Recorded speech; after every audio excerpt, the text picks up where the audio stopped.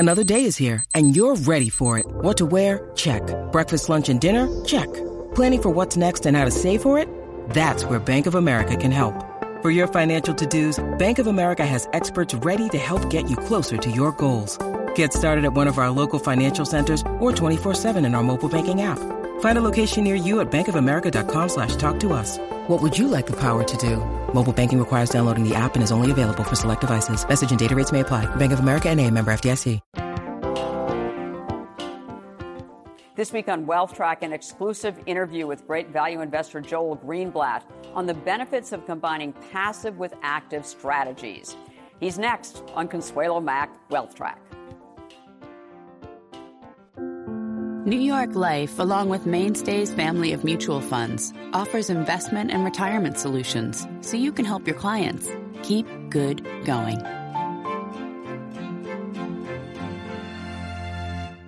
Additional funding provided by Thornburg Investment Management, Active Management, Flexible Perspective.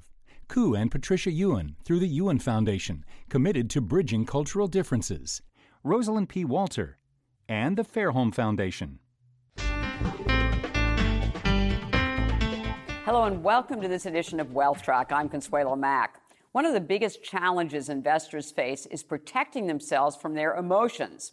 Our natural instincts are to jump in when the market waters are fine and run for cover when conditions get rough.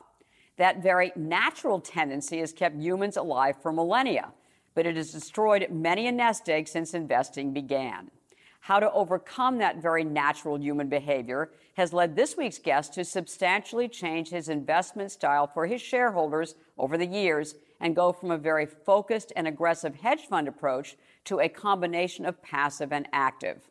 He is Joel Greenblatt, a great value investor, financial thought leader, and author of several best-selling investment books, including The Little Book That Still Beats the Market, which is considered one of the classics of finance. He is managing principal and co-chief investment officer of Gotham Asset Management, which he co-founded in 2009, and where he co-manages hedge funds and several mutual funds using long-short strategies. Before that, he co-managed an extremely concentrated hedge fund at Gotham Capital with 34% annualized returns over 10 years. In 2015, he co-founded the Gotham Index Plus Fund, which combines index investing tied to the S&P 500 with actively managed long-short strategies.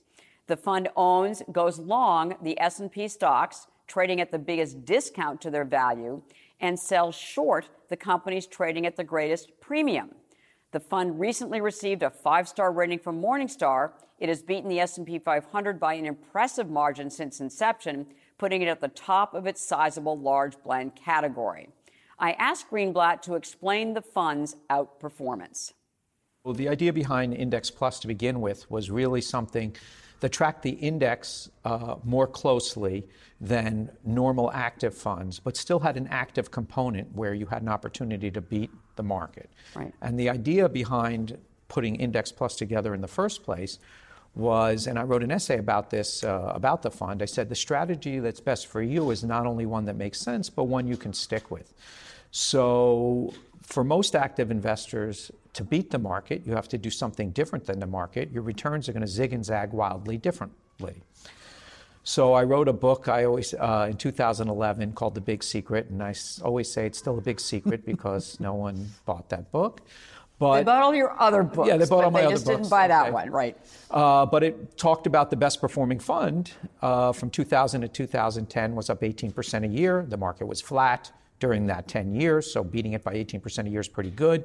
But the average investor in the fund managed to lose 11% a year on a dollar-weighted basis. And what that means is how they did that is pretty straightforward. It happens pretty much with every fund. When the market goes up, people pile in. When the market goes down, people pile out. When the fund outperforms, they pile in. When the fund underperforms, they pile out. So buying high, selling low. Every time. And so even the winning fund, even if you find the winning fund at the beginning, it's very hard to stay with it. The other statistic I put in there was if you looked at the institutional managers for that same decade, 2000 to 2010, the ones who ended up in the top quartile, the ones who ended up with the best 10-year record, half of them, about 47%, spent at least 3 of those 10 years in the bottom decile, the bottom 10% of performers, yet they ended up with the best 10-year record. But you can imagine how many people actually stayed with them through those tough years. Very few. So it's, a minority of managers, active managers, can actually beat the market. You have to find them and then stay with them. And that's an incredibly tough challenge, which ends up not being productive for most people who are trying to beat indexes. So my partner Rob Goldstein and I took a look at this, and we said, how can we add some of our active stock picking, which we think we're good at, to the index, but minimize some of the tracking error, some of the down periods, so that you can stay with it and collect the active premium. So we came up with Gotham Index Plus. And what that really is you give us $1, we go out and recreate the S&P 500, bottoms up, all the individual stocks in the S&P 500 and the weights of the S&P 500. That's pretty easy to do, so we don't think of ourselves as charging for this part of the portfolio. Right. But then we go out and buy 90 cents more of our favorite S&P stocks, and we short 90 cents of our least favorite. So in addition to the $1 we have in the S&P, we have a 90 long by 90 short overlay that takes advantage of our favorite stocks, how much our favorite stocks beat our least favorite stocks by, and we add that to the index. We've mitigated some of the volatility that might entail by matching that 90-90 more closely. Therefore, being short anything in a market like we've had for the last 3 years, that was a drag on the performance. Well, we still were able to add performance because as long as our longs can outperform our shorts, we can add, but not as much as we would expect in a normal market, a market where it's only up instead of 15 to 20% a year, 9 or 10% that we've come expecting. And I would say from these valuation levels, we are expensive historically, and I would expect subnormal returns going forward. What happens in down markets? So you want some protection when the market goes down. So the 90 long, 90 short overlay acts like that protection, hopefully, because we're short hope stocks. The stocks we're short are trading at 50 or 100 times pre-tax free cash flows. That's very expensive. A lot of hope is built into those stocks. When market falls, people get less hopeful. They generally take those kind of stocks out and shoot them. So we should make a lot of money on our shorts. And on the long side, we should tend to hold up better because we're buying stocks that are gushing lots of cash. People think the next year or two, we're buying them out of favor. So people think the next year or two might not be quite as good. So everything we buy in with low expectations built in. When the low expectations come in, we didn't pay for high expectations, so our longs tend to hold up better. Our shorts are getting killed. That should add a lot of protection to the S&P portion of the portfolio. Just give me a couple of examples of stocks that you're shorting and which stocks that you're long. Sure. So, we've liked it for a number of years, but Apple is still our biggest holding. Long holding. Long holding. Right. And the reason for that is? Well, why are we're getting it at a big discount to the S&P 500, and it's a pretty good company, but there's a dispute on Wall Street. What is Apple? Is it a hardware company?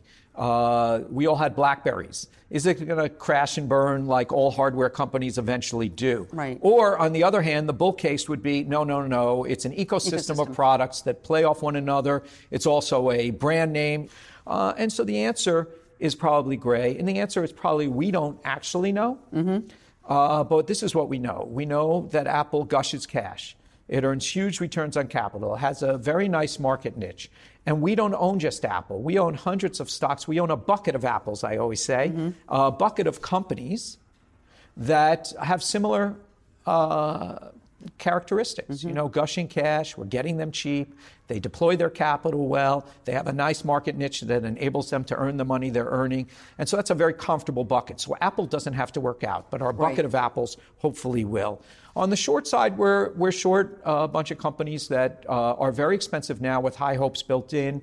Activision is one. It's got a lot of video games that are hot right now. But, by nature, that's a hit business. Everything is going on all cylinders, yet that's trading at 40 times earnings of things that are going very, very well. So that really has to continue to justify that price. We would be short Salesforce, which is a very good company, but they've been growing their sales for years and they haven't been growing their earnings. And which you have been short for a couple of years, right? Yes. Yeah. So basically, so we're short a lot of companies that are either eating through cash or earning very small amounts of money relative to what people are paying for them. And we own a bucket of those as well. Right. So we don't have to be right on every single one. It's just that buying expensive things with a lot of hope built in and buying cheap things that deploy their capital well, that's usually a very good strategy. You know, Damon Runyon had a line that said, you know, the race is not always to the swift nor the battle to the strong, but that's the way to bet. And that's what we're doing. So, yeah. I mean, you have a phenomenal track record as a hedge fund manager, and you know you're running other mutual funds as well. And I think your Absolute Return Fund, which is a long-short fund, has in the last, you know, comparing it to the S&P and comparing it to obviously the Index Plus Fund, it's underperformed. So it's underperformed the S&P for the last 5 years and 3 years, and I think 1 year period. Why? Why is the long-short strategy not working as well as the Index Plus strategy? Sure. Well, you know, if you put it in its right category, it's only 60% long. So when the market's going up, it's not going to go up as much as the market. Right. You are buying protection. It's sort of like saying, hey, I put half my money into the stock market and half into a bank, and I didn't make as much as putting it all into the stock market. So it's really not a fair comparison. When you compare to other funds in our category, we beat 85% of the other funds in our category during that same period. So, right. You know, it's done well relative to its target, which is to protect you in down markets and participate in up markets, but not fully. So it's that combination. It's more of an alternative. It's more like a hedge fund. Right. So I think the best analogy would be if you choose to put half your money into the S&P and half into a bank account earning 1%, and then the market goes up and you didn't outperform the S&P as if you put 100% in, that's not really the right benchmark that you would use. Okay. It's really, you have to adjust for the risk that you're taking, how much exposure you took to the market, and then look at it from that standpoint. So how much protection do we need in our portfolios? I mean, what, you know, in a long-short fund, a hedge fund, whatever, as far as your overall portfolio? Right. So that's an interesting question, and it can't be answered as a general answer because everyone has a different risk. Right. Tolerance. So, for instance, if you were 100%, had all your money in the stock market, and the market fell 40%, could you handle it or could you not handle it? If you could handle it and have a long-term perspective on it, you would be a candidate to have most of your money directly invested in the market, being right. 100% long, because you will be able to withstand most of the down periods so that you collect the long-term premium that you get for investing in the stock market. If you're going to freak out when it's down 40% and you could only handle and you could only sleep, really, it's you sort of invest at the level that you can sleep well, let's say 25% would be about the most you could handle, then maybe you should be about 60% long the market, you know, because if the market falls 40, you still be able to handle that. And then the question is, well, what can you do with the rest of your portfolio? You're only 60% long the market. What other things can you do? Usually people put it into bonds, but of course interest rates are quite low. Right. If they rise at all, those bonds aren't going to do very well. So that's not a great alternative. Or cash. Some right. people put it in cash, whatever. Right. So long short funds in particular, or certain types of hedge funds that go long and short, well, they provide some return whether or not the market goes up or down. The varying amounts. So if there's things called neutral funds where you don't have any market exposure, you just buy something and sell the same amount, and then usually that'll be completely uncorrelated with the market. It might give you return that zigs and zags quite differently than the market, and that's what bonds are supposed to do. Bonds aren't that attractive now, so right. that could hold a place. So it's the answer to your question is very individual, and most people, I think, have to either have an advisor or be fairly sophisticated to invest in hedge funds. Right. As a value investor, I'm just thinking about value investing is really difficult because, and you've said this many times as well. I mean, it's hard work. It's means that you're usually going contrary to what conventional thinking is. That you're buying things that other people do not think are as valuable as you do. So it's a difficult profession. In the 40 years that you've been investing, is it getting more difficult? Is there is it still worth the effort? I mean, you've got this Index Plus fund, and so where you kind of, it looks like from an outsider, you kind of caved. You said, oh, passive, I've got to do some component of passive. I'm just not going to do the focused active that I've done in the past. Number one, we've beaten all the other active managers, so we haven't thrown in the towel. Right, okay. But you're doing it in a different way. I'm doing it in a different way really may be more conducive for people to capture the active returns that we're getting. So I'm actually looking at human nature and trying to work with it, because if our job and one of our goals is to make as much money as we can for our investors, but our returns are so wildly different than the index that people can't stay with us. What I am saying is that at the end of the day, I have investors at the end of this stream of earnings that I'm trying to create by investing well. And I want as many people to stay on the ride with us as possible. And I get the same question you ask every year in my class at Columbia. I've been teaching there 22 years. Value investing. And at least for the last 5 or 6 years, someone in my class raises their hand during the semester and says, Professor Greenblatt, thanks so much for teaching us all this, but and congratulations on a great 35-year career or 37-year career, whatever it is. But, isn't the party over for us? There's more hedge funds, there's more smart people, there's more data, there's more computers, there's more ability to crunch numbers. And we know how well passive's done versus active managers. Not that many can win. Kind of isn't the party over for us? So my students are second-year MBAs. Their average age is about 27. So I tell them, hey, why don't we head back to when let's go backwards and go back to when you guys learned how to read. And let's take a look at the most followed market in the world. That would be the United States. Let's look at the most followed stocks within the most followed market in the world. Those would be the S&P 500 stocks. And let's take a look at what's happened just since you guys learned how to read 20 years ago. So I tell them from 1997 to 2000, the S&P 500 doubled. From 2000 to 2002, it halved. From 2002 to 2007, it doubled. From 2007 to 2009, it halved. And from 2009 to today, it's roughly tripled, which is my way of telling them that people are still crazy and very emotional, and it's a way understating the case. The S&P 500 is an average of 500 stocks. If you lift up the covers and look at the dispersion going on at the individual stocks within that average, the ride is much, between which stocks are in favor at any particular time and which stocks are out of favor, the ride is much more wild than that doubling and halving.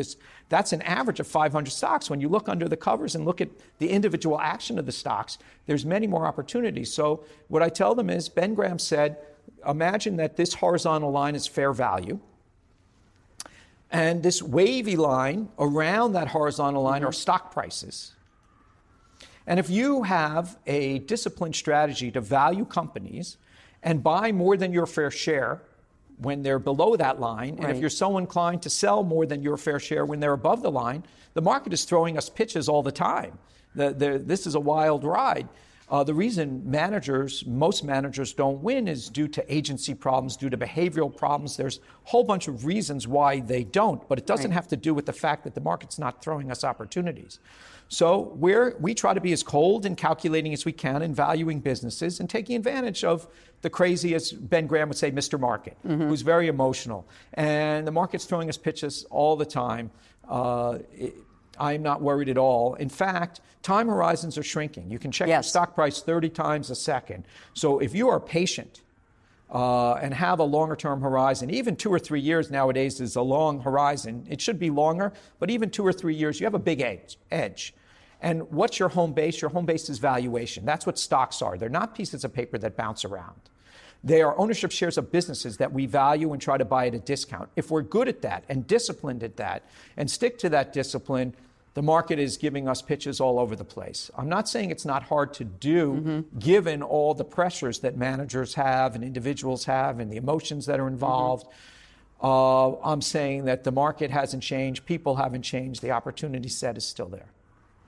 It's a great answer in your class. It really is. Except the career risk aspect of it. I mean, who can afford, except for you, to withstand the kinds of, the human behavior where, they'll flee if you underperform for 3 years. I mean, hasn't that gotten worse in this short-termism? Hasn't it gotten tougher to really to be in a position where you can actually invest the way you're talking about? That's a great question, but as a contrarian, it's music to my ears, meaning you're telling me it's hard for other people to do, which will make the opportunity stay forever, because it's very hard to do. But if you have, if you know True North, if you have home base, which is stocks or ownership shares of businesses, and you're good at valuing them, and you can stick to it, you can beat the market over time, and you're patient. The fact that there are fewer publicly traded companies in the universe these days, and that more companies are either choosing to, stay private or go private, how much of a concern is that for you as far as what your opportunity set is? I'm not as worried. There's still about, the Wilshire 5000 has about 500 companies in it. So they don't have enough public companies to really put in there to get to the 5,000, and it used to be well over 10,000. And I think I'm not worried about our profession as much as I am about the country. This is really a great market for entrepreneurs to raise money, and it's kind of closed down because of all the regulations of being a public company, where I sit on a small company, public company board, and their expenses to be public are $2 to $3 million a year. So that means if you have $10 million in earnings, I'm not talking about sales, I'm talking about earnings. That's 20 or 30% of your earnings. So you can't afford to comply with all these regulatory requirements and everything that's needed to be public. And it makes no sense for you to be public. And that's disastrous for raising capital, for businesses that create jobs. It's a really bad thing. I don't think we need the protections. A lot of things that happened with Enron and all those companies that were basically frauds. There was a law against being a fraud. I mean, and you don't need 4 million other regulations to avoid the next one. Dishonest people will continue to be dishonest.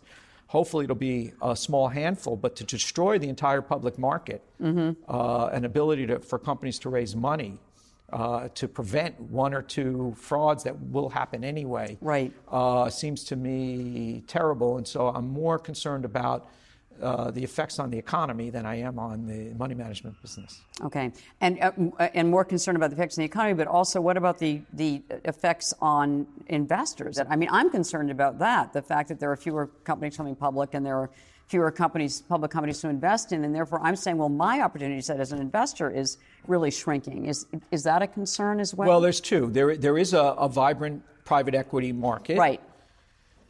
But it is closed to most individual investors, so that's unfair. Right.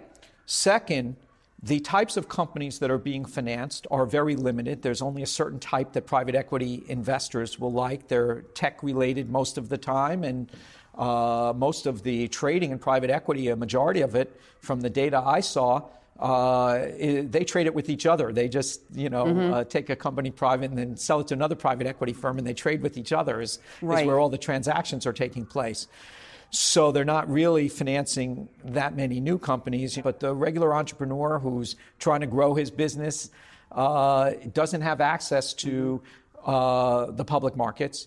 He doesn't have access to most of these private equity and venture capital investors because he might not be in the right business. Right. Individual investors don't have access to invest in any of these newer companies that might be great opportunities for them. And then jobs aren't created because these companies don't have access to financing because the regulation on small banks has been so big. You can't even get loans. You can't get public equity. You're not qualified for venture capital. So for job creation and new business creation, there's new business formation is way down, and all these things that have made this country great are sort of being strangled. And, public equity market's just part of it. One investment for a long-term diversified portfolio that we should all own some of in a portfolio, what would it be? Some of the VTV, which is the Vanguard Value ETF. It gives a value tilt, meaning the cheaper stocks within the large cap indexes. It's in ETF form, which is cheap. It's put out by Vanguard and very inexpensive fees. And so it's a long-term hold for a portion of your portfolio. Joel Greenblatt, thank you so much for joining us on WealthTrack. My pleasure.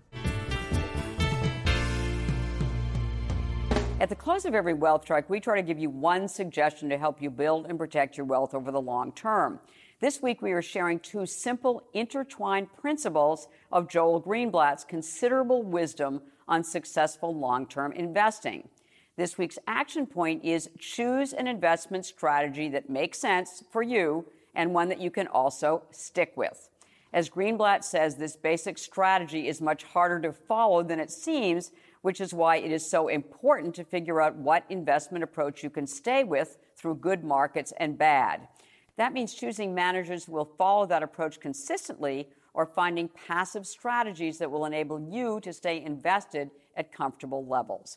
As Greenblatt says, it's easier said than done, which is why he created the Gotham Index Plus Fund, which combines a passive index approach with active strategies around it.